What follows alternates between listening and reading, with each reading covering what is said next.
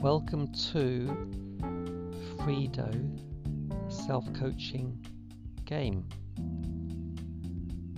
We're going to be speaking today about Master Fear. Master Fear is a book that I wrote. It's part of the Master Your Life series. So if you're interested, you can get this on as an ebook from me. But today we're just going to be talking about it for a short time. So fear is a huge subject. I've experienced it myself many times. Many friends and family members, I've seen it with them. I've seen it with work colleagues. I've seen fear in animals. It's huge. It's such a big symbol. And generally for most people it's a negative symbol. Some people can use fear as a positive. And we're going to be looking at some of that today. But I get clients coming to me and they've got some kind of fear about something. Most people's issues, there is some fear somewhere, whether it's in relationship or work. They're scared of losing their job, scared of upsetting their partner, scared of something or other, eating something and being scared it's going to hurt them or do them damage. But it's such a big thing, and fear is so powerful. It can get people to do pretty much anything.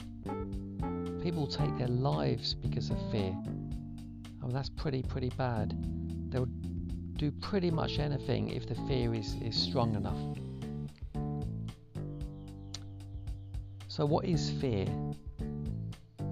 So a client comes to me and she or he says, I've got some kind of fear about something. And the first question I'll ask is, well, what is fear? And they look at me a little bit kind of blank, but they kind of know what fear is, but they don't know at the same time. It's like, well, they'll give me an explanation of fear. You're scared, you freeze, you can't do anything. I said, well, that's not a lot of information.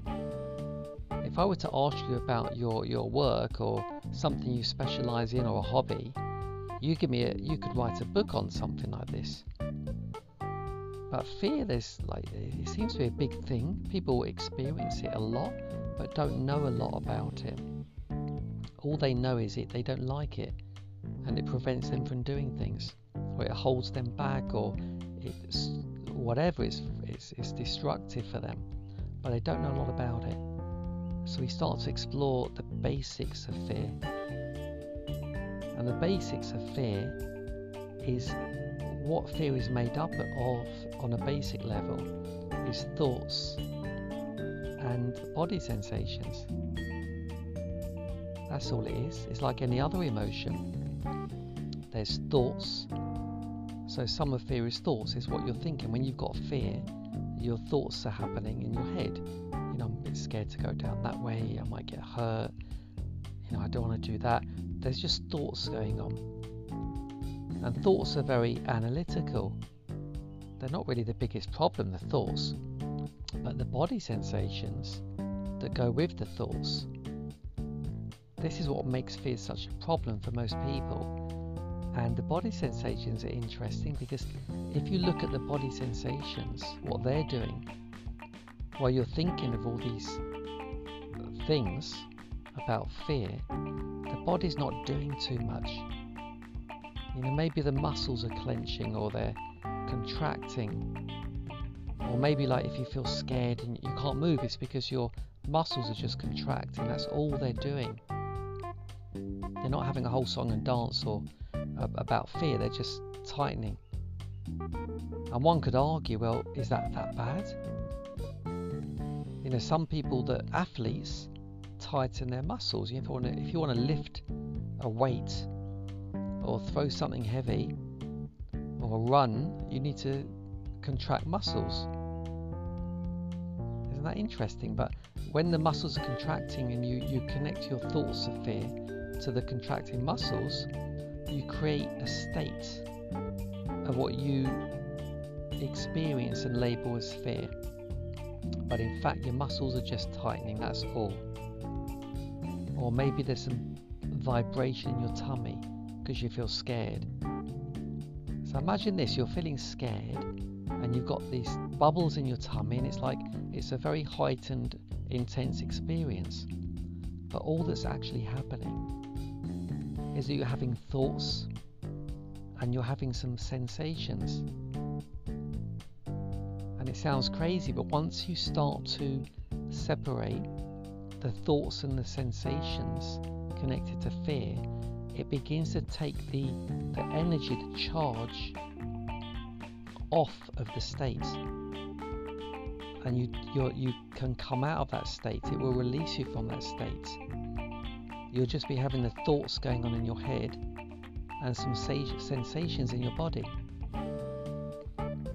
So that's one analogy of fear. Another analogy of fear is, I call it a swimming analogy. Now imagine a child going swimming for the first time. And the first thing it wants to do is figure out what's all this swimming about. You know, maybe the parent reads a book to it, or they speak to a swimming teacher or a friend, and they get some data about swimming. And this is all theoretical, it's all thoughts and words, maybe some pictures. So what happens is that child thinks about the swimming, but it's all in the mind.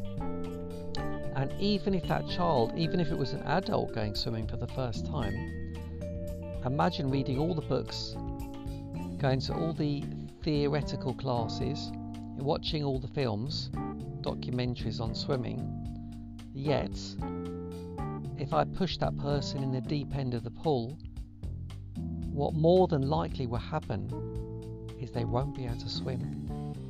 They won't be able to put all that information, all that data into real life, into a physical. Because why? Because their body has not learnt to swim. Their body also needs to learn. It's an intelligent being, but it doesn't think in words. The body doesn't talk in words. It doesn't say, "Hi, how are you?" Or, "I'm not feeling well today." It expresses itself through sensations. That's the language of the body. That's half the language of fear. So when the body goes into the swimming pool, it begins to learn in its own way, its own language, through its sensations. It's an amazing thing.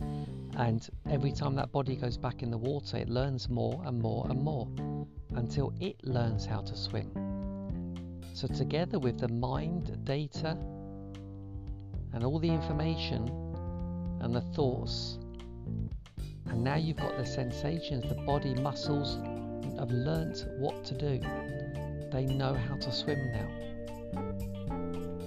because you've allowed them to learn in their own way. So that's a swimming analogy. So imagine the swimming pool is a swimming pool of fear. Your swimming pool of fear. To learn how to swim in your fear, you need to learn the theory, read the books, go to the classes till your heart's content, watch all the documentaries on it,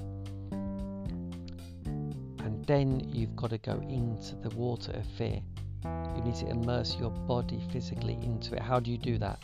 Well, you start giving them sensations. If you think about scary things, if you go and watch a scary movie, you will start to stimulate those sensations in the body, and that's how you can practice. By actually thinking about scary things, you can actually stimulate those sensations. And the more you do that, every time you do that, you're going into the water of fear. You're beginning to immerse yourself. So the more scary things you can look at and think about, the deeper you'll take your body physically. So start off, don't jump in the deep end and do something too scary or look at something too scary. Just begin. Start to think of something a little bit scary, like going to dipping your toe in the water for the first time, and start getting used to it. Because if you start thinking of too scary things, to begin with. It might be too much for you, too much for your body to handle. It's like being thrown in the deep end of the swimming pool when you haven't learned to swim. So that's a really, really good tip. Just if you want to get used to fear, because every time that person goes into the water, they start to get used to the water. It starts to normalize. They start to get more comfortable, and then they start to go deeper.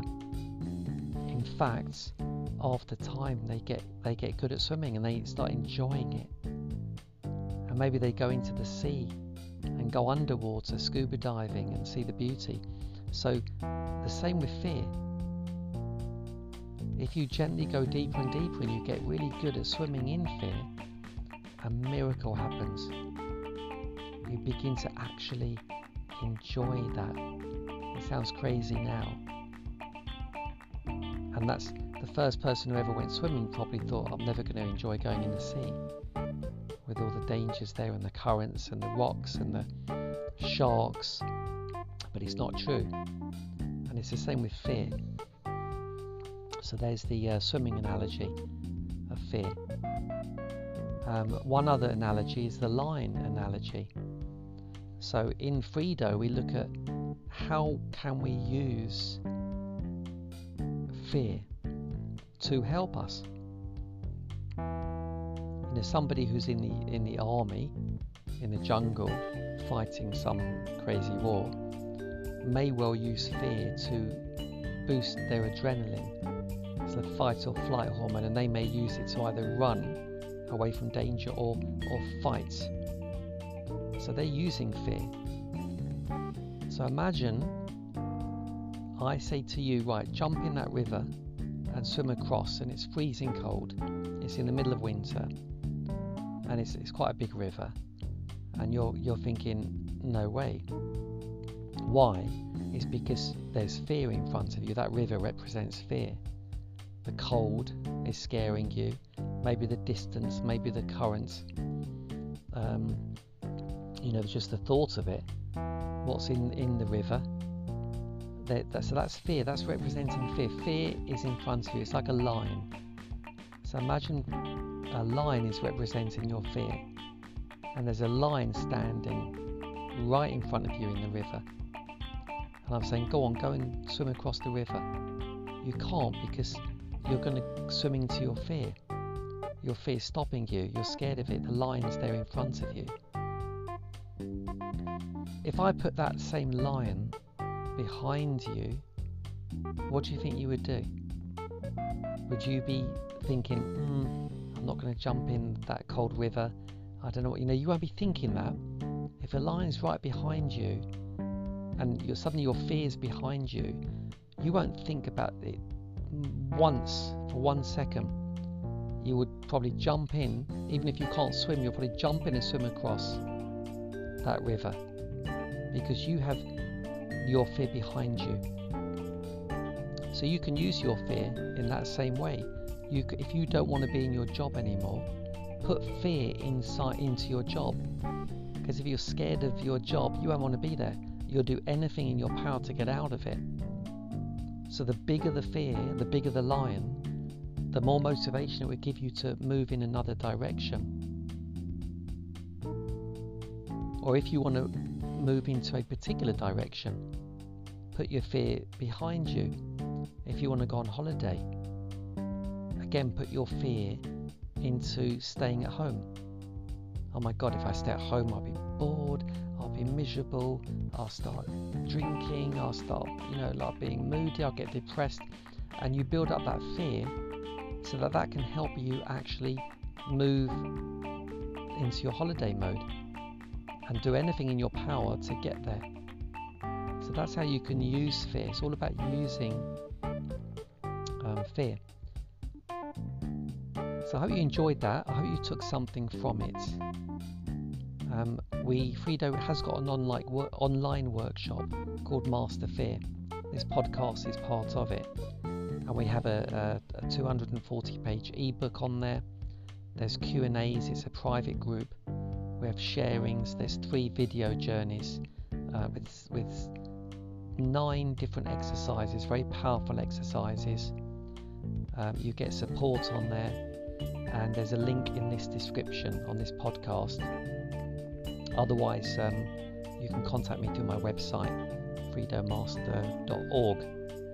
So enjoy, and remember, keep living the dream.